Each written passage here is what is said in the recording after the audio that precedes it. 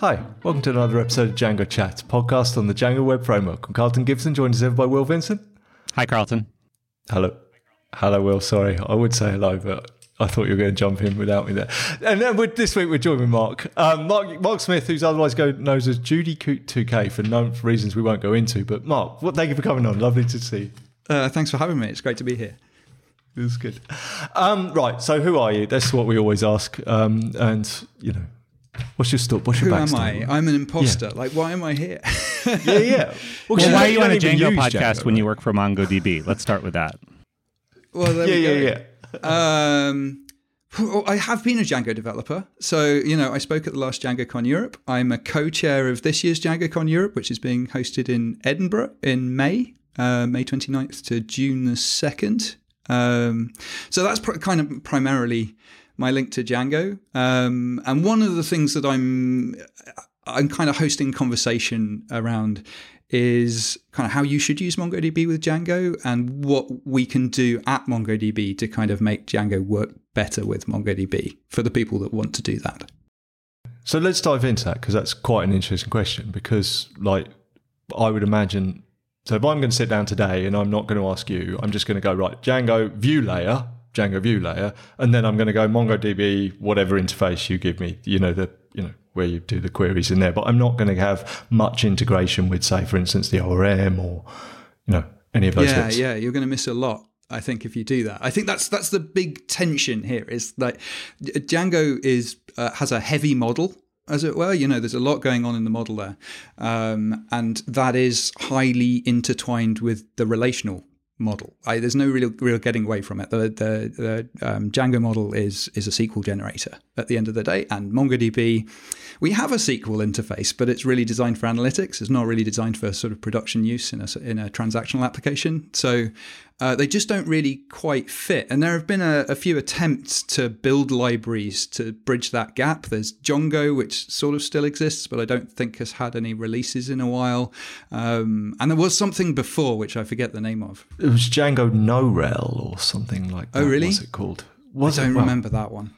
Well, maybe I don't remember it. There was one which was built originally around Google App Engine and their data store, but I think there were backends for various of the non-relational. I don't know. And that doesn't really work because they don't. You're right. Yeah. Generally, they don't have the same structure or the same query language or anything like that. So it's a nice idea, but you're going to be building kind of several query generators that don't work.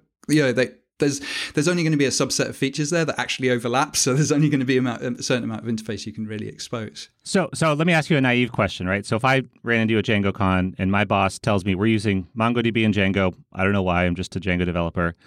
I Googled Django and MongoDB and I get this Django integration with MongoDB page, which is well laid out. But there's three options. It's not clear to me which to connect. Like, what would you say? What if I ran you in the hallway and said, help me, my boss is crazy. I just need a prototype, something to get him or her off my back. What do I do? Well, firstly, it's not crazy. It's not actually a crazy idea. Okay. To use. Fair enough. Django Sorry for the bias much there. Functionality. No. But it has so much functionality, Django. You definitely want to use Django, right? I'm a big fan of Django. But the big model of kind of building a Django app at high level is to use apps, which are sort of big vertical slices, including everything from views to sort of business logic through to the model layer. So those aren't really going to work with MongoDB very well. There are these adapters, and I think the page on mongodb.com talks about Django, I think, is the second one. It also talks about Mongo Engine, which is what we call an ODM, which is actually a bit like what the Django model layer is. It's an adapter between Python classes and in this case a MongoDB database, but it's not Django compatible. So you can't just use all the models that you're getting with the various apps that you're sort of building your application with. They're not going to save in MongoDB, but you can use those apps on top of a relational database like Postgres, and you can then use MongoDB alongside that. So you're not it's not going to be tightly integrated with Django, but you get everything that you like with Django, like authentication, Django REST framework, perhaps, like, all those components. But you also get this database that sits alongside that has this flexible document model that allows you to embed hierarchical data all in the same place, and then allows you to kind of drill down into that data to query it and bring it back. So if I was going to do this, I would think just like a priori, I'd go for the Mongo ODM and use that. That would be my go-to option, because I think surely that's the most supported. That's the one with all the features. That's the. Yeah, I wouldn't even use that. I would go straight for the Python driver. That is Nice. first. In fairness, that's number one, and it says like standard Python. Oh, does it? Oh yeah, PyMongo. I've got the page up now. So yeah, that's exactly what I would use. It's going to hand you back. Each document is just going to be a dict containing Python core types and lists and whatever. So it's just like it's relatively low level. And then I might use something to map those data structures into classes sort of separately to MongoDB. The problem is, right, if you use an ODM, they don't expose all of the functionality of MongoDB. We've got this really powerful query language that allows you to do things like aggregations. It allows you to the document structure is quite flexible, so you can store documents that have no relationship to each other all in the same place, so they don't have the same structure. So trying to map those into classes on the client side, just like that's going to force you to store the same schema in a collection, and it's not going to give you that flexibility of having sort of different versions of a schema in a collection or slightly different structure. Like if you've got a metadata section, for example, each of those documents is going to have a different structure.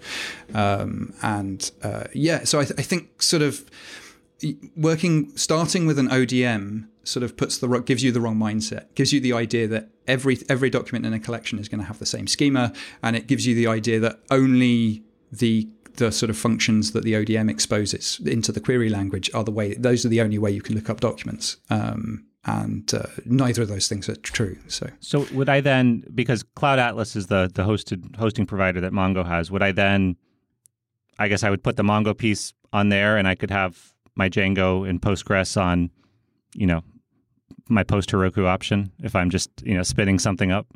Or how would I do that? So you're still going to have to host Django yourself. And it's MongoDB Atlas. I think Cloud Atlas is a book. It is. I thought I saw. Is that by David Mitchell? Yeah. No, it's quite a. Yeah. Well, Not the comedian. It is Atlas in the cloud, but yes, I misspoke. So yeah, that's how we make money from MongoDB, right? MongoDB is open source. You can install it on your own machines if you want to, but it's distributed by default. You need 3 nodes if you want full redundancy. It's a pain to host yourself, and most people actually want to build their application, so instead they ask us to host MongoDB for them. We can save some money by in development environments and things like that. You can use what's a shared tier, so that's a bit like a VM. Right, so we host the 3 nodes, but we're hosting databases for various different companies on the same set of 3 nodes. So it just saves some costs when you're starting out. As you scale up, you're going to want a dedicated instance, so you understand your performance a bit better and things like that. So it sort of scales with you. So that's where you keep your data. And then, the other thing is it's hosting on the cloud provider of your choice. So in Atlas, you can spin up a database on 3 EC2 instances on AWS, or you can host it on Google or Microsoft. That's Azure. a bit like Crunchy with Postgres too. Sorry. Anyways. We had Craig. I'm interrupting. You don't have. Craig Kirsten's on, and you host. Was that what you were going to say, Carlton? I'm sorry. No, I was going to ask a really sort of technical question there. If I'm on AWS, I'm saying I've got a virtual private cloud which is firewalled from the internet. Can I deploy it inside my VPC, or is it kind of? No, I've forgotten. I've got a brain freeze. There's a terminology for kind of opening up like to a VPC, like sort of connecting 2 VPCs together, and you can do that. But you can't actually host it inside your own VPC. Okay, no, but that's equivalent, right? Because it's firewalled. You can only communicate to instances from that particular VPC. Yeah, okay. Absolutely. Well, Atlas reminds me, and you might appreciate this, that back, I think 2015, 16, I spent a good 2 years on a startup. We used Meteor, which was a framework with MongoDB that was going to make all its money. It was VC funded open source framework. So they were like, we'll just make money on hosting. And then Atlas came in, among other things, and it was kind of like, yeah, I think it's still around, but it was this magical experience back then because one line, like I taught a university course using it, one line, and it just installed Mongo and everything locally. You could deploy it. It had authentication. It was like incredibly magical. I remember getting some shirts from their headquarters in San Francisco, but they were, hosting is the way to make money. I mean, someone should do a Django hosting product, Carlton. But anyways, I'm remembering back 7 years, I saw Atlas came out. I was just like, yeah, okay, they're totally toast now. Unfortunately, because it was very cool tech. That's it. It's always a shame when something like that sort of goes away. I mean, I think it's still around, but it's like no one's using it. But it was the hotness for a while. Yeah. But there was MLabs as well that offered MongoDB hosting. So maybe slightly less innovative, but they did production level sort of cloud hosting of MongoDB, and we acquired them, which was incredibly useful to us because we were scaling up Atlas really fast at that point. And so it was really helpful to have some people with the experience of kind of hosting those clusters and building those interfaces on top of them. So while we're on Mongo, I saw you give a talk. Or I didn't see you give a talk. I saw the talk go past on social media, and I was like, "Oh, I should watch that." But it was about like everything you know about Mongo or something is wrong, because I used Mongo a long time ago, and we hosted it ourselves, and we had nothing but trouble, and we lost data at times and things like that. But that was obviously a long time ago. And then you gave this talk about modern Mongo. So just in case there's folks like me, old codgers like me, who are listening to the, I wrote that talk for me. It was like I wrote that talk because those were the misconceptions that I had originally before I kind of got up to date with MongoDB. So yeah, you mentioned losing data. That's one of the things that I talk about in that talk. It made me item 2 or something, and people did lose data, but they lost data because the default for you've got your 3 nodes that you're storing data in, and you're actually talking to one of them, and then it streams the data to the secondary nodes. So that's how you keep your redundancy and allow zero-time upgrades and things like that. But the write consistency was 1 by default. So you would get a response saying, yeah, we've got your data, as soon as that first machine had it, and it wouldn't have journaled it or anything like that. So it really only had it in memory. And then if that node crashed, then your cluster would stay up because you'd switch over to one of the secondaries, but that data would never have been streamed to any of the secondaries. So we've recommended for absolutely years that you use a write consistency of majority, which means that however many nodes, you've now got over half of them and are now up to date with your new data before you get an acknowledgement that data's been stored. And that also journals the data as well. That just like magically switches on the journal flag at the same time.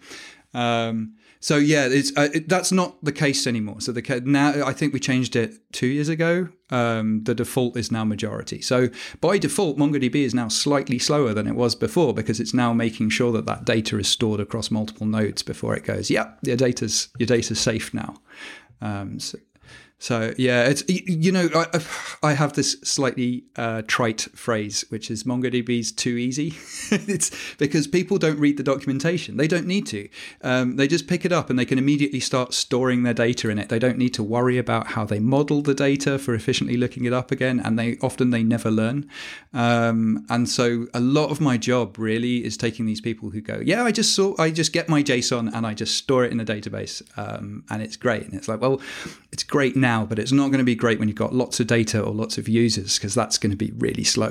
Right, and that's like the quick take on non-relational is it doesn't scale, and so but that's coming from if you're just dumping your JSON to begin with, how could it scale? Yeah, and we see that all the time.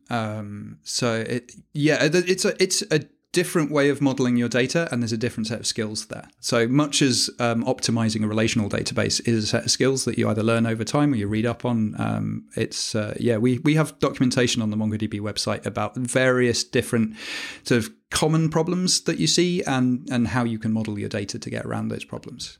So that was the ultimate thing. The end of everything you know about MongoDB is wrong. The conclusion was MongoDB isn't actually easy to use. Like, I don't really like to say that it's not easy to use, but MongoDB, like any database, especially any big general purpose database, like just has a lot to learn. And you should go on that journey. You shouldn't just finish with CRUD, because then the database isn't really going to serve your needs. It's no different with Postgres, right? You get to a certain size above what you've got in local development. All of a sudden, it matters what indexes you've got, and it matters, that you thought about them and looked at what was slow and optimized. And it's going to be the same. Yeah, absolutely.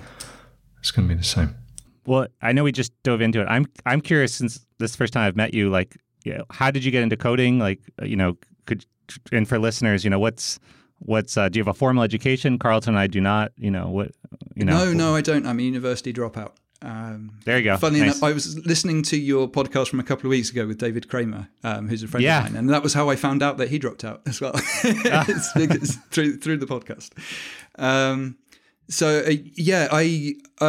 My dad bought a BBC Micro when I was 9.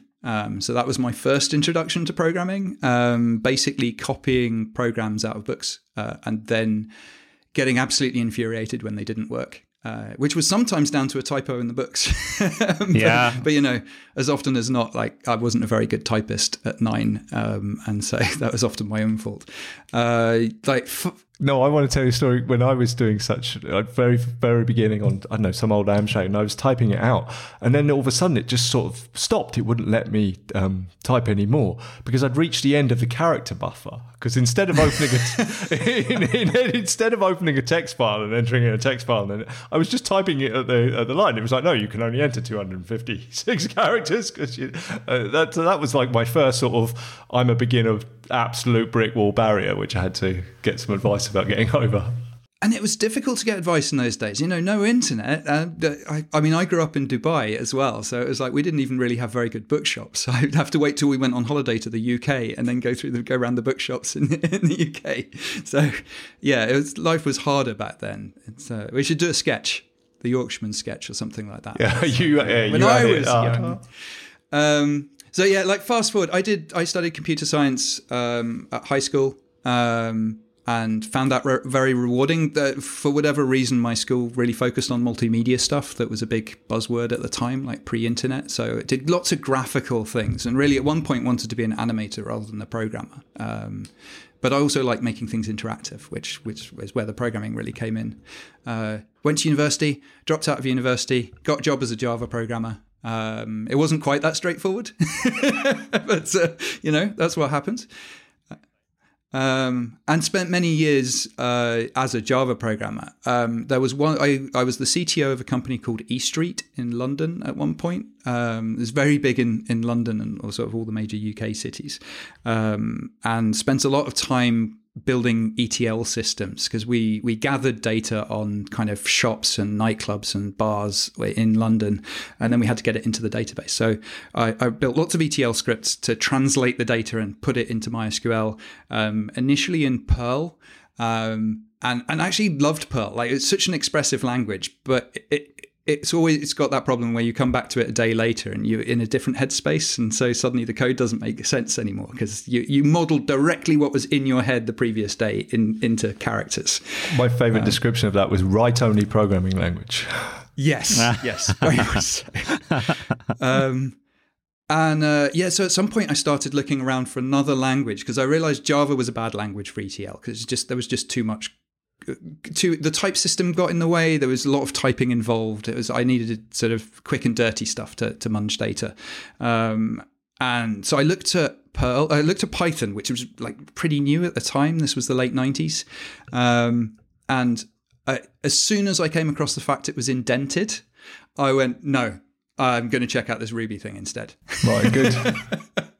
And it was super early days, and all the documentation for Ruby was in Japanese, except for Ruby in a Nutshell from O'Reilly. So I got myself a copy of that, and it was just too slow. It was before, I think they've got a JIT now, but it was really slow at that point in time, and so I sort of had to revisit Python. And get over the whole significant indentation thing. And it took 2 days. 2 days later, I'm already kind of sticking in an if line, if expression if statement. It's an if statement, isn't it? Statement, and then indenting the code that I'd already written underneath it to put it inside that if block and going, oh, this is really elegant. Actually, it's like I don't need to go and put that curly brace at the bottom or whatever. It's so yeah, that was one of those points of just sort of instant bias that I had. Just like, oh, I'm not going with an indented language.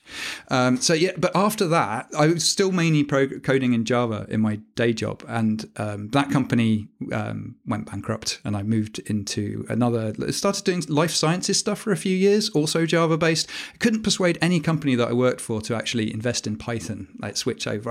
I would build prototypes in my own time and bring them into work, and it's like, look how much better this is in Django than it is in Spring.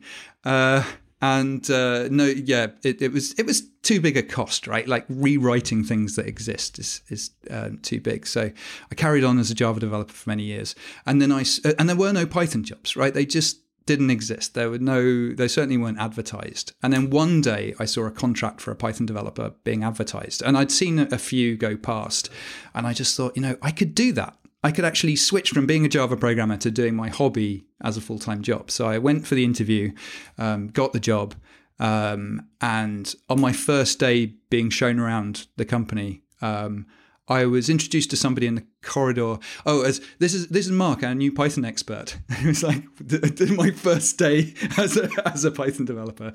And the person responded with, oh, that's good. I'm glad we're investing in the Python stuff, because they were doing a lot of MATLAB at the time.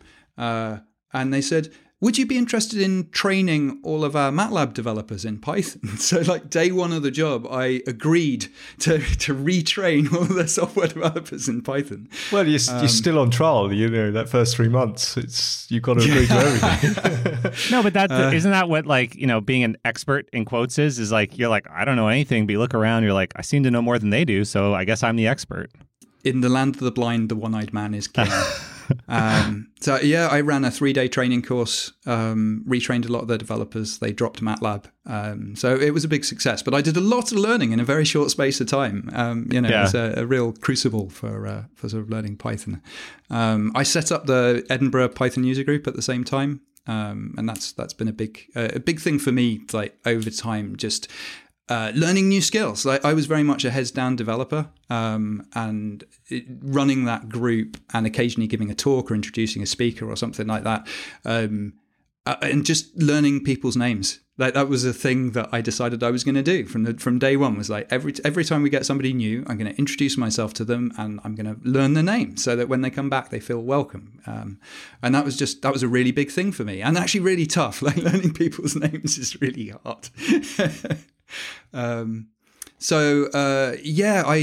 then got hired away to Skyscanner. I built their first Django site, which was called Skyscanner's a flight meta search engine. You may have used it. It's it searches all the different airlines directly, often by scraping their sites to get you kind of the cheapest deal on a flight from one place to another. And they were trying to branch out, but they wanted to get into ski holidays, so people would put together their own ski holiday, including like flights and accommodation and transport. And so we built this thing called Snow Scanner in Django, because they were very much a C# shop, but they wanted the benefits of writing Python stuff because they thought it was faster. We kind of proved that actually in a few weeks. Sadly, nobody ever bought any ski holidays, so the site isn't there anymore. It was a big failure commercially, but technically very successful. It's just perfectly built.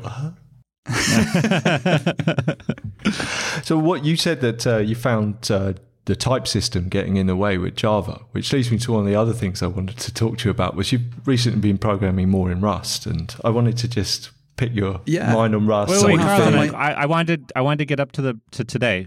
Well, go on. Then we can talk about stubs and types. And all that. I moved from Skyscanner to FanDuel. You may have heard of them. They do a lot of Python behind the scenes. Yeah, I know. Yeah, a friend of one of my daughter's dad is the CEO of that, or the other one here in Boston, and yeah. Oh, if it's Boston, then it's their competitor, DraftKings. Okay, DraftKings. Sorry. But yeah, FanDuel is a weird one because it was founded in Edinburgh, so founded in Scotland. But I didn't. All of the business is done in the US, and they have a head office in New York now. But it's actually one of 3 companies that I've worked for that have been kind of split between Edinburgh and New York for some reason specifically, that like those 2 cities. But that was really fun. I learned a lot about building scalable Python software there. And then one day this advert came up on a local tech mailing list for a developer advocacy role, because I'm a developer advocate these days rather than a software developer, sort of pure software developer. And it just listed, it was a terrible job advert because it had sort of a bullet point list of sort of 24 different skills that they wanted you to have. Everything from public speaking to writing blog posts, documentation, writing code in multiple languages, ideally. And it just went on and on and on. And any normal person would have been completely put off by this. And instead, I'm reading it thinking, this just describes me. It's like they've just listed every single thing that I enjoy doing. So that was my I moved to Vonage or Nexmo. They were acquired by Vonage at that point, and that was my big switch to developer advocacy. And then I got hired away to MongoDB a few years ago, just at the start of COVID, which is a terrible time to join a new company as a developer advocate. Well, yeah, because the job is flying around the world giving talks at conferences, but in part, right? That's a common misconception. So it's I sort of someone recently wrote that developer advocacy is a function, not a role. So it's the idea being that a single person can't do all of advocacy. So it does involve flying to conferences and speaking and being part of the developer community. But really, our job is to act as developers on the border of, in MongoDB's case, on the border of the company and the developers who use our product. So we act as customers to our engineers internally, and we act as sort of technical representatives of MongoDB to people outside the company, so in the community. And that does take it. There's a lot to that. So some of it is going to conferences and speaking just to get to know people. Basically, speaking at a conference kind of gives you permission to be part of that community and then have conversations with people. I always think those one-on-one conversations or conversations in small groups are the advocacy bit. Like the actual public speaking from a stage, I don't consider that really to be advocacy. It's like the key that sort of unlocks the door. As it were. But yeah, I write documentation, I write blog posts, I act as a sort of consultant internally. I'm acting as a consultant to the team that write our keynotes at the moment. So it's a big multi-month project to write our keynotes for a big conference that we're hosting in New York later in the year, probably. And they need to make sure the technical language is correct. And they also kind of want to know what developers find exciting about MongoDB. So it's kind of my job to build that part of the story that we're going to tell. So that's a new skill set for me. So that's quite exciting. The original question wasn't that difficult doing developer advocacy when I couldn't fly anywhere? Well, that certainly the flying around bit sounds difficult. So yeah, that was the big bit that changed. I did a lot more stuff online. I gave a few talks over Zoom, which I mean I got a lot better at. But and I bought this nice microphone that I'm speaking into now. But it's so thankless. I tend to write slightly silly talks, like talks that have a bit of a punchline or something like that. And telling a joke over Zoom where you can't see a single other face is like, it's like laughing at your own jokes. You pause hoping that other people are sniggering at the joke you've just told, but you have no idea. I still have no idea. Well, it's a little bit like writing. Like you gotta put some things in there to keep yourself sane. Yeah, that's true. I mean, as a side note, one of the things Carlton has introduced me to is the London Review of Books, which I just love because they just, we're on the, I don't know if we can repeat the line, but we were flying out to DjangoCon US, and there was just this offhand remark about who knows what passes for Oscar-worthy contender these days, but if I won't say it, but, it was just this, very UK, very straight-laced, disgusting, vulgar thing that, the writer just slipped in for themselves. And now Carlton and I just trade quotes from each piece because there's a couple that, the writer just has to put in for themselves. So it's, it's valid. I am another person that Carlton has got into the London Review of Books. So I feel part of an elite club now. Yeah. Listeners, you should definitely subscribe. Yeah. It's tough when you don't get a response for it. So I mean that was the main difference, and I went slightly mad with the lack of social interaction. I'm a highly social person, and just generally it was a very difficult time.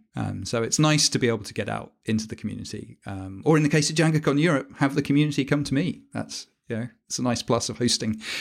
That's the upside to all of the work that's involved with chairing a conference. But I mean, so go on. Let's talk about DjangoCon Europe. So it's at the end of May, you said. Yeah, 29th of May.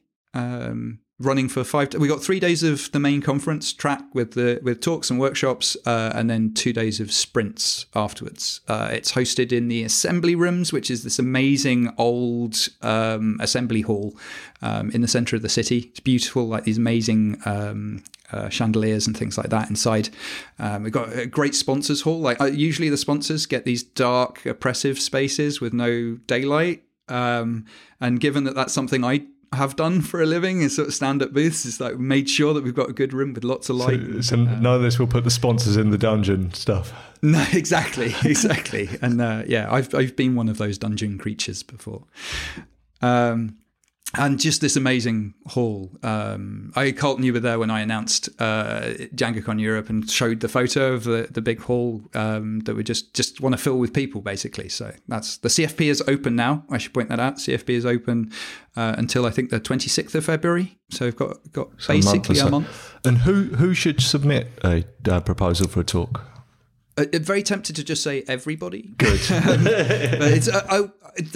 It's always important to say, like, it doesn't matter what level of skill you have with Django. We need introductory level talks for the people who come to the conference who aren't yet Django experts, because you need that whole set of levels, those stepping stones to expertise, so that everybody can feel included in the conference. So very keen to get all different sets of sort of levels of skill in Django, but also any kind of talk that would be of interest to a Django community. So if there's talks about like some sort of technique for managing your time, or getting over stage fright, or whatever it might be, like we just want to see those kinds of talks. We're just going to fill it with a whole bunch of different talks that will be useful to Django developers. Yeah, I mean one of the big things I always say about DjangoCon and the lineup is that it's not just technical talks. Technical talks are a big chunk and a big part of it, but I mean I remember my first DjangoCon Europe in Florence, and it wasn't the technical talk. I could probably dig out that technical talk if I really thought about it, but the ones that really stayed with me were the community talks, or the ones on non-technical topics like cognitive biases. There was one that was just those are the ones that really change your life, aren't they? No, those it really ones that make you think differently, and that's really important. So very keen to get those kinds of talks in. So if anybody who's listening to this has a talk like that, or has seen a talk like that and they think it would be a good fit, like get that speaker to get in touch with us, because we would love to have that talk at DjangoCon. Well, this will be in the notes, but I believe in 2020 you gave a talk on like how to get on the stage, giving a talk, which lays out the whole process for people. Yeah, ironically, that was the first year it was run remote, so I gave a talk called "How to Get on This Stage" over Zoom from my living room. Yeah.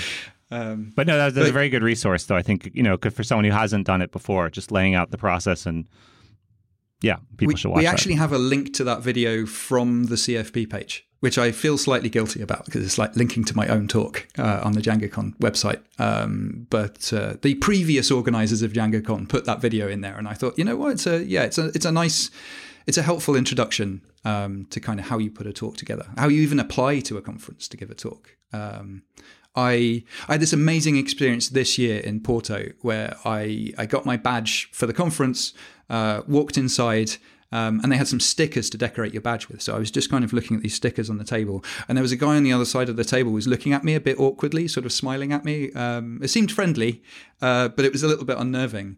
And I was in full on, like, I find like anybody, I find socializing at conferences slightly awkward, but I've been to enough now where I can kind of force myself to overcome it. So I stuck out my hand and said, "Hi, I'm Mark. Who are you?" and he said, "Oh, I actually know who you are. The reason I'm here is because I watched your video on how to get on this stage, and I wrote my first talk, or I applied to give my first talk here, and I'm going to be giving a talk tomorrow, and it's all down to your video. Thank you very much." And it was like, oh, that's amazing. That's why you give those talks, because, you know, in some way they change people's lives. He could be a developer advocate in 5 years. Well, and I think people should take that next step and reach out to someone if they see a talk. I mean, the very first interaction Carlton and I had, he gave a talk on how to grow old gracefully as a developer, and I believe I just cold emailed you. I do this all the time, like, because I've given talks, and so I know nobody emails you about it, right? But it's like, it's so nice, you know? So I'd emailed him, and then at DjangoCon US, my very first conference, he was there, and like there was a pre-existing connection, you know? So like, here's a pro tip. If someone gives a talk, they're open to you emailing them, you know? Like if they didn't want to be contacted, they wouldn't give a talk. Yeah, that's very true. I love it. I don't very often get feedback on the talks, but when I do, it's just, it makes it all worthwhile. Because it's a time-consuming process putting together a talk. It is practicing it. Wait, can I want to get to Rust, but can I just ask? So, what is the I was trying to explain this to my wife. What is the etiquette around? So, if you're giving 1 to 2 talks a month, is it like 1 talk per calendar year? Is it a 12-month rotating cycle? Like, how does that work? Right? Because obviously you can't give a new talk every time. Like, what's the Yeah, that's true. Well, firstly, I don't like there's 2 waves of conferences in the year. One's in kind of late spring and the other one's the end of the summer. And that's when I'll be doing, like, have in the past done kind of 1 to 2 talks a month. The rest of the year is actually much quieter. Fortunately, everything kind of dies down around the winter time usually. I tend to write a new. Before I started professionally speaking, I used to write 1 talk per year and give it once, which is an incredible amount of work to do to then get on a stage once. But I gave the talk because I was part of the Python community and felt I had something to say. And I kind of follow a similar pattern now. It's like I tend to write a new talk when I have something to say. I'm currently putting together a talk on exception handling because I think I have some useful views on that. And when I don't feel I have a fresh enough talk to give, then I just won't be applying to CFPs, because nobody wants to see me give the same talk at yet another conference, or to come back and give a very similar talk the next year or something like that. So it's really, fortunately, I'm in the position where my employer doesn't want me to burn my bridges with the community by giving bad, sort of low quality talks. And so they allow me to sort of work on these things at my own pace. I have colleagues who write new talks all the time. And they're amazing at it, but they obviously have more inspiration or maybe more experience than I do at this kind of thing. So we're all different, everybody in developer relations. I'm very much like it's getting blood from a stone. It's like squeezing it out. It's really hard. And it's like, I can write 1, but that's it. Yeah. Like, there's going to be 12 months before another 1 might appear. Like, I think I usually write 2 or 3 new talks a year. And then I'll usually give those talks maybe 4 or 5 times over the course of about 2 years, 3 years. There's a talk that I wrote a few years ago called "Stupid Things I've Done with Python," which is a bunch of hacky tricks with Python told with a straight face.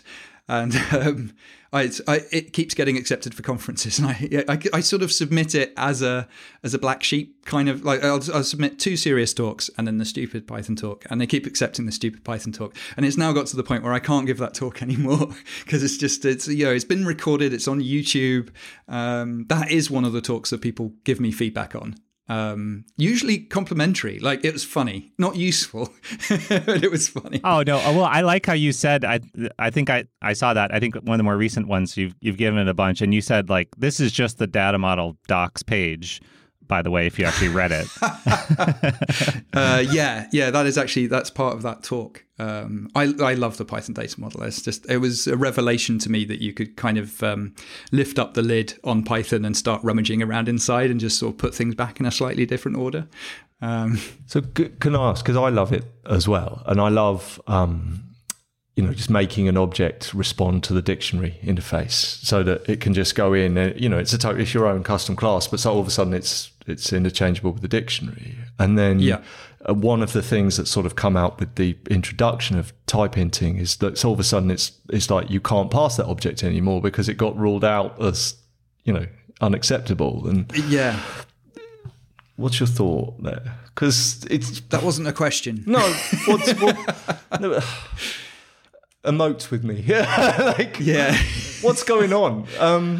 I think when you abuse an interface like that, putting my serious face on, then you're going to get unexpected behavior as things kind of get tightened up. If you're using something for something it's not meant to, then you're not going to be taken into consideration when somebody goes, you know what, we should make this safer in some way, like by locking down the types that can be passed in or something like that. So it's really, it's like, I find it fun when you can stick a sort of proxy around something. So you've got a dictionary, but you say want it to be case insensitive. So you stick a wrapper around a dict and then you just make everything lowercase when it goes in. But you can still make it look like a normal dict, which is like really cool, actually, because there's lots of languages you can't do that with. But then when you start using, I'm trying to think, I've used the subtraction operator to make a suffix. That was my big joke in Stupid Python Tricks, was I've got this suffix of ish, and you can subtract it from true, so you get true hyphen ish, but it's actually a minus, and so it's using dunder sub behind the scenes to return a kind of another object called a truish that does fuzzy matching on other types, and it turns out it's quite fun. And somebody suggested that could actually be useful in testing, for example. So you can have a sort of a fuzzy number. Within a range. So if you've got 2.5-ish, that'll match 2.51 and 2.49 or something like that. And it's, I'm not convinced it's actually a good idea, but it's a fun thing. It's a fun thing that you can do. It's a weird, I show that as almost an aside after the main sort of trick in the talk. And at that one, there's always somebody in the audience going, right, quickly writing notes. Yeah, and this is the problem with like teaching these tricks with a straight face, is at some point somebody's going to take you seriously instead of going, "Oh, this is terrible," with their head in their hands. It's it's a negative, probably. Well, that reminds me. I heard this weekend. So this is a joke one of my kids told me. Like, what do you call a fish with no eyes? Fish. So when you're saying that, I was like, Anyway, Rust. Let's not. We're coming up. We're 40 minutes in. Like, so the last couple of years you've been programming less in Python and more in Rust. That's fair. How would it? What's your take on Rust and why is it so hard? I don't know why it's so hard. Why can't we have nice things, Carlton? Okay, I've got a take on why it's so hard. It's because it doesn't pretend to work. It doesn't pretend it's working. Right? Yeah, that's a really good summary. Did you? So we were part of a Rust chat group for Django developers at one point, weren't we, Carlton? It's like, did you bring that up then? It sounds familiar. We were reading. No, I put it on Twitter one time. I was programming. I was writing something in Rust, and some front endy thing that was going to get wrapped up in WASM, and it was going to work in the browser. And it was like, it took me an age to get it going. But once I got it going, it literally just worked first time. And I was and I put something up saying, Rust is easier than JavaScript. Or something about this. And the thought was, and everyone's like, no, it's not, don't be ridiculous. I'm like, but it doesn't pretend to work. It doesn't say it's working and then all of a sudden it's undefined error. It's like no, still no. It's hard to get things to compile, but when they do, they probably work. It certainly cuts down on the amount of test code you need, I think, because you can test the functionality rather than all those edge cases like somebody puts in the wrong type or or even passes null in. Those kinds of problems go away, which is really nice. So I guess the question, given this a Python podcast, is what do you think the lessons we might draw from Rust into Python might be. So in some ways, we already are learning the same kinds of lessons, very much that kind of not pretending to work thing. So one of the big differences between Python 2 and Python 3 was obviously the string handling, like how you convert from Unicode strings to byte strings. And you could get something like a byte string and then encode it, which decoded it, then re-encoded it again, which was really silly. The reason I'm mentioning this is because I was part of the big effort at FanDuel to take a large Python code base from Python 2 to Python 3. And there was a lot of resistance to it originally. And eventually I took one of the smaller services we had just to demonstrate, like, this is how you port something to Python 3. And I did. I ported it to Python 3 and instantly came up with a whole bunch of bugs in the code, because suddenly it wasn't pretending to work anymore. Like a whole bunch of places where it was expecting Unicode strings and not getting them, but just carrying on anyway. And we could have had some fantastic bugs with weird characters and things like that. So I think that's one thing. And I think type hinting is another one, sort of moving in the same direction, like adding type hints to Python. I know it's a controversial topic. I think that ability to when you know what type something is, to be able to sort of lock that down, or at the very least annotate it and test against it, is a really big plus. And you start to see that, yeah, sometimes I might want Python's full dynamic behavior. I might want an any being passed around, but other times I might actually benefit from sort of locking things down and sort of moving a little bit away from duck typing and more towards, like, you're meant to pass one of these in, and if you don't, then it's a bug. So yeah, I went head over heels from Java's static type system into Python's dynamic type system. Absolutely loved it. Just awash with all sorts of anonymous types flying around. It's like, but I loved it because it's like I can put whatever I like in this list. I don't need to declare what type it is. They don't need to be a subclass of each other or anything like that.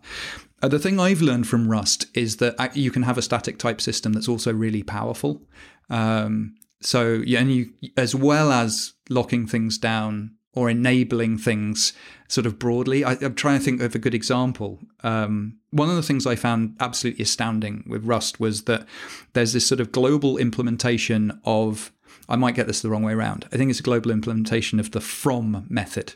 And it basically says anything that knows how to convert itself using into something else, that destination type now gets a from method that will just call that into on the... Do you see what I mean? It's like you sort of... it's really difficult to describe without something on the screen. But it's like you just get this blanket implementation of from on your destination type that you've only actually implemented into on your source type. Have I got that the wrong way around? I hate describing things like this. The point being that that's done once at the highest level trait, and then it doesn't have to be re-implemented all the way down. And certainly in Java, and as far as I'm aware, C++, you would just have to go into every one of those types and just say, and now I'm, implement this one line of code each time, or use a macro of some kind or something like that. Macros is one area of Rust that I haven't really got to grips with yet. I really should. The stupid Python tricks was the way that I learned Python originally, like in depth. And I need to get back that mentality with Rust and start writing stupid Rust tricks. Like, not necessarily like breaking Rust, but just like, how would I implement this core type? And things like that, and start really digging under the hood. And so I've found it, one of the reasons I found Rust hard to learn, apart from the fact it is just a tricky language, is because it's been a while since I properly learned a new language that's especially a really different language. And I've got that inner perfectionist all the time going, you must understand this completely before you move on.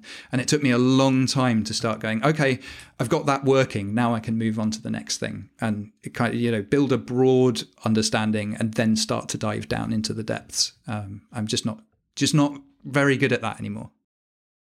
Well, it's tough to remain playful as you learn a lot, because you just see where the bodies are buried, and you almost want to be like, there's that, what's the tipping point of naive versus, well, I'm just going to, see what works.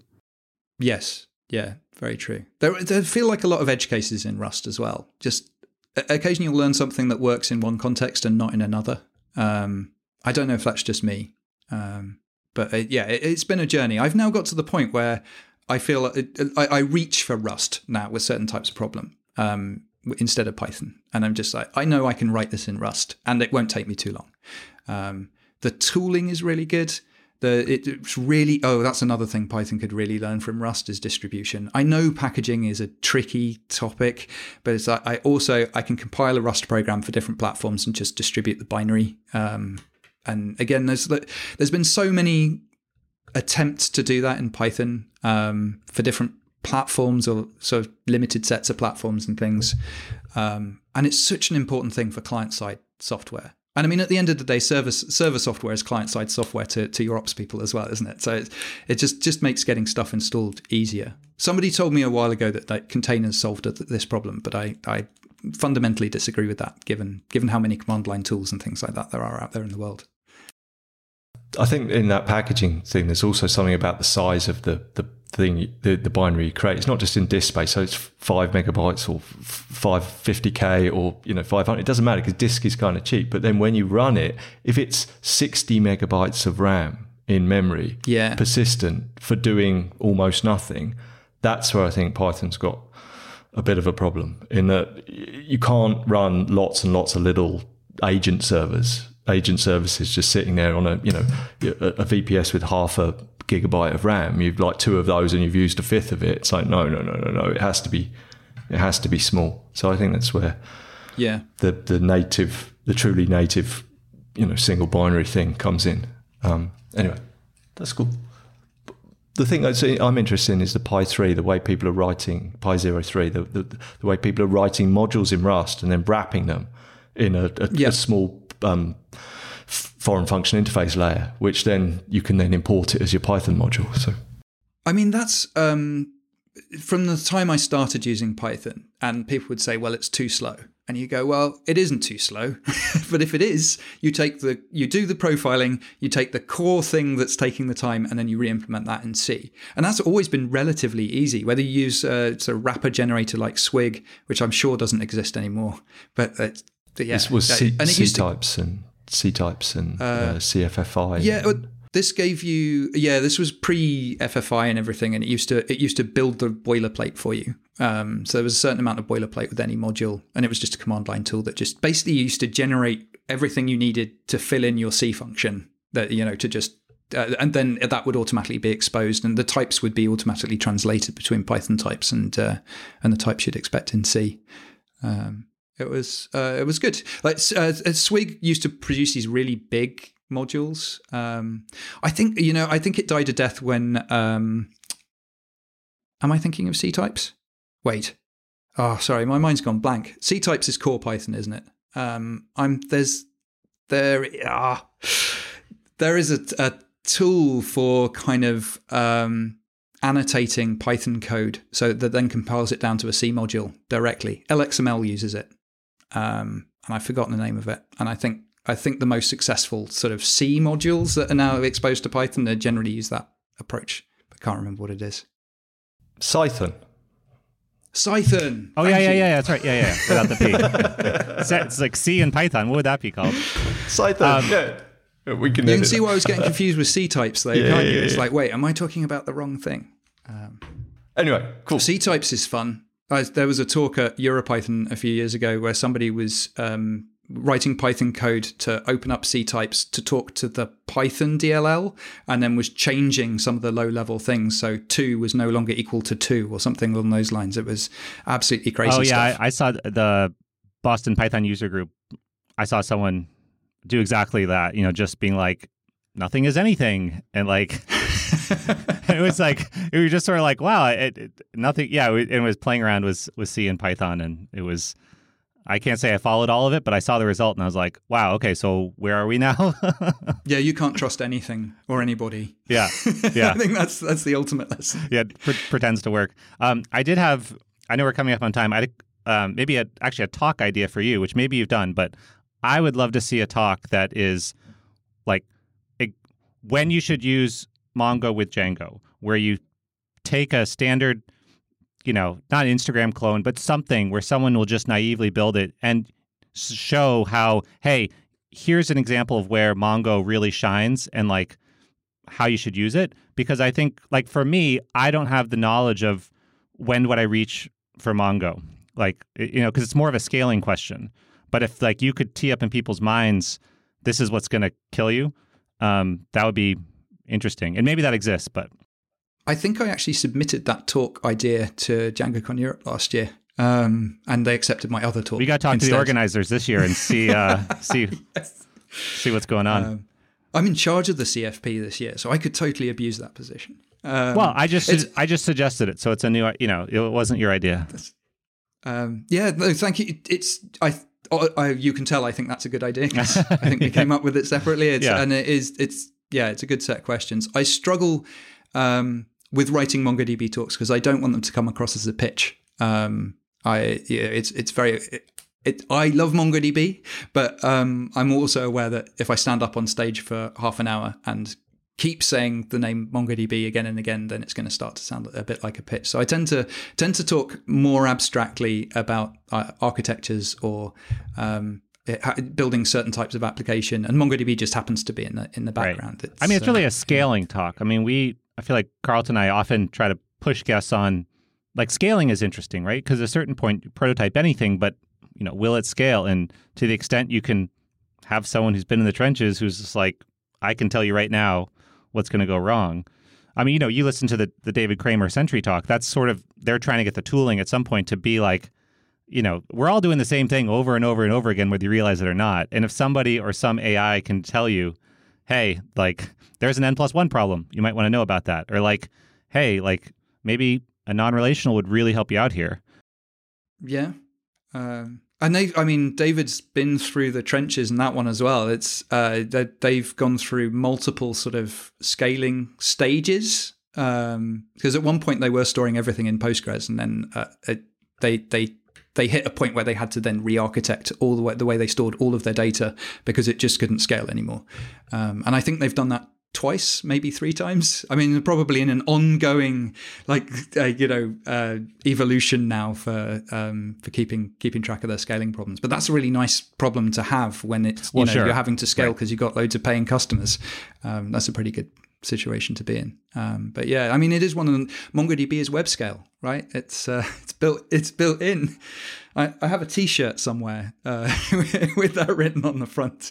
The other slogan we haven't had in the show yet is "Stash the hash." Stash the hash.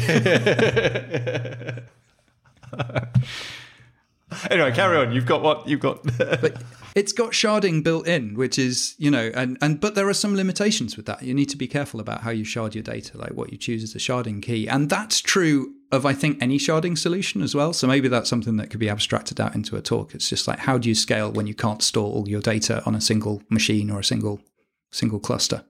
I'll have to give that some more thought. Really appreciate the input. It's always nice to have somebody suggest ideas for talks. It's always easier to project on someone else your own problems, Well, one of my most successful talks about Python packaging was literally just me sitting next to somebody in a sprint, somebody much more experienced than I was. And he was just tearing his hair out over trying to package something. And he said, why won't somebody just tell me how to do this? And I thought, I could write that talk. So I wrote an opinionated guide, and that's been hugely successful. I got my job because of that. My manager loved that talk. It solved a particular packaging problem that he had. And so, he was very open to me joining MongoDB. Well, there you go. So when do you reach for Mongo? Like, that's what I want to know. When do I reach for Mongo? No, sorry. So the DjangoCon talk, when to reach, when to reach for Mongo. Or whatever. Carlton, do you have your talk all set for May? It's coming up. I know you're so British. You pretend that you haven't worked on it at all, and like you've done it 6 months in advance. I've got my top secret proposal idea on the brew. It's simmering away there. So I've got till the end of February to get the abstract nice and tight. I've got the idea. Whether I get accepted or I don't know whether it's a good idea, even if I do, is yet to be seen. But awesome! I look forward to seeing the proposal. I look forward to seeing lots of proposals from many people. It's early days. We only opened a few days ago, so it's like there's a few proposals in there, which is nice. But we need more. I believe I put it in the Django newsletter that came out Friday as we record. I'll keep putting it in there, but I'm pretty sure I put it in. I mean, clearly didn't drive that many traffic, but we had some, but it's like it's all CFPs are the same. I've been through this before. It's like they all come in on the last couple of days, so I'm not too worried. I may be too calm. I'm quite a relaxed person generally.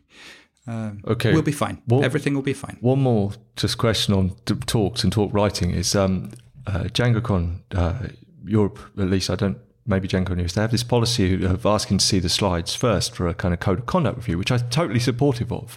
But as a speaker, busy working on my talk, I'm also like, if the slides existed, I'd already have given the talk. No, DjangoCon US definitely didn't have that last time.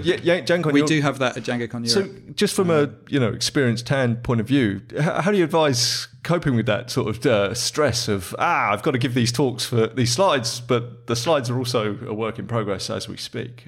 Send in whatever you can. Right. It's written in, I mean, I would call it the small print, but it's no smaller than any of the other print. It's like, we don't expect them to be ready. We just kind of want to see the outline of the talk.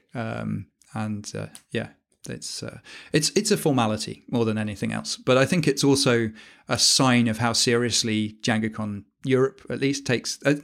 I don't mean to compare with DjangoCon US.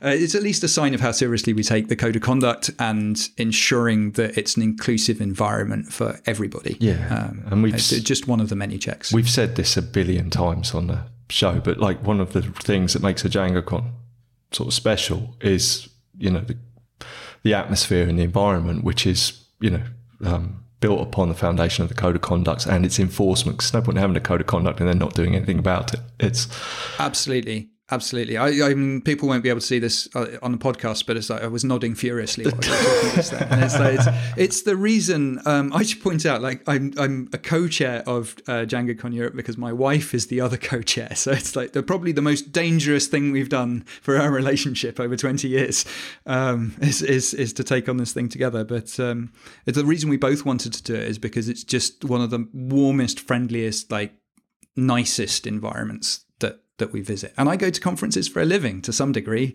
So when the opportunity came up to bring that community to a city that we love, I just absolutely love living in Edinburgh. We couldn't really turn it down, although I really would have liked to. I never wanted to be a co-chair of a conference. But if I did, it would be this conference. It's going to be awesome. It's already looking really, really good. I'll have to... I was going to say, Jeff Triplett for the US one, has put out a list of talks I'd like to see that he does sort of annually. I probably have enough ideas. I'd put one out for people. I mean, because the other one, if anyone's listening, I'm fascinated with the idea of starter projects. And as ever, where do you draw the line? So for Django, the problem is it's only kind of an independent person or a consultant who's in a position where they're doing this all the time. Most people just drop into a new, an existing code base.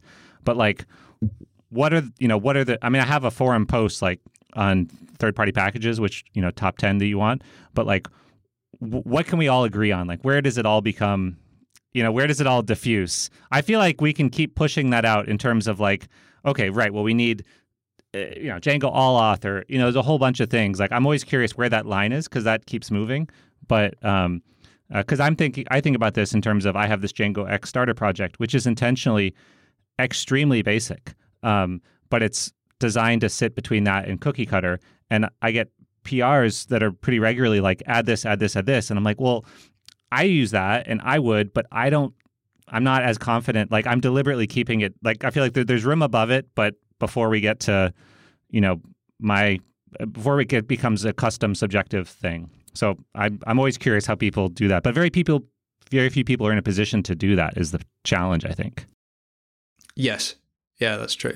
That was just an idea for anybody who wants to take it up. Is that right? Yeah. I should point out, we have a list of ideas on the DjangoCon Europe website as well. In fact, it's one of my bits of advice when I gave that talk about getting on the stage. It's go and look at the CFP guide page, and they will usually have a list of topics that they want to see talks on. So it's a good start. Those are pre-approved, right? It's that's what the organisers already thought of that they'd like to see talks about. So anybody who's a new speaker looking for an idea, definitely check. Why Mark Smith is great. Why? I wasn't allowed to put that in the page. Right. Right. Okay. Well, anyway, if you are listening at home, you've got any doubts, just put in your talk idea, because whatever you're excited to talk about, other people will be excited to listen to, and it's as simple as that. It's just submit. That's absolutely true. And it doesn't matter how nervous you are when you give the talk, there will be a round of applause at the end, and people will come up and tell you how much they enjoyed the talk. Even if they have to pick out one thing from the middle that they found valuable, it's like they will come up and tell you, and it's a great way to meet new people at a conference. So that's, I can't recommend it highly enough. I was not a natural public speaker, but after giving my first talk, it was like, oh, I'm going to continue doing this because I didn't feel like that before I got on stage. But after I got off the stage, I was like, yeah, I have to do this again. Yeah. Nobody's there to take you down a peg. I think everyone there appreciates how much work it is, how difficult it is. And so, yeah, nobody's there to tear you down. Yeah. Oh, we look forward to seeing you in Edinburgh in May. All right. Anything else? Is there any last minute things you want to say before we sign off, Mark? It's your last chance. I had a feeling you were going to ask me that, and I'd been saving up, like encouraging people to submit a talk. Okay. Yeah. Django Gun Hero, and I just did it. So it's like, no, I have nothing. You took the words right out of my mouth. All right. Well, thank you. Thank you for coming on. It's a real pleasure to meet you. I've know of your work and I've seen your talks, but first time I've got a chance to connect. So yeah, it's been awesome. I've really enjoyed it. Thank you. Thank you. So as ever, DjangoChat.com. We are on Mastodon now, and we'll see everyone next time. Bye-bye. Bye-bye.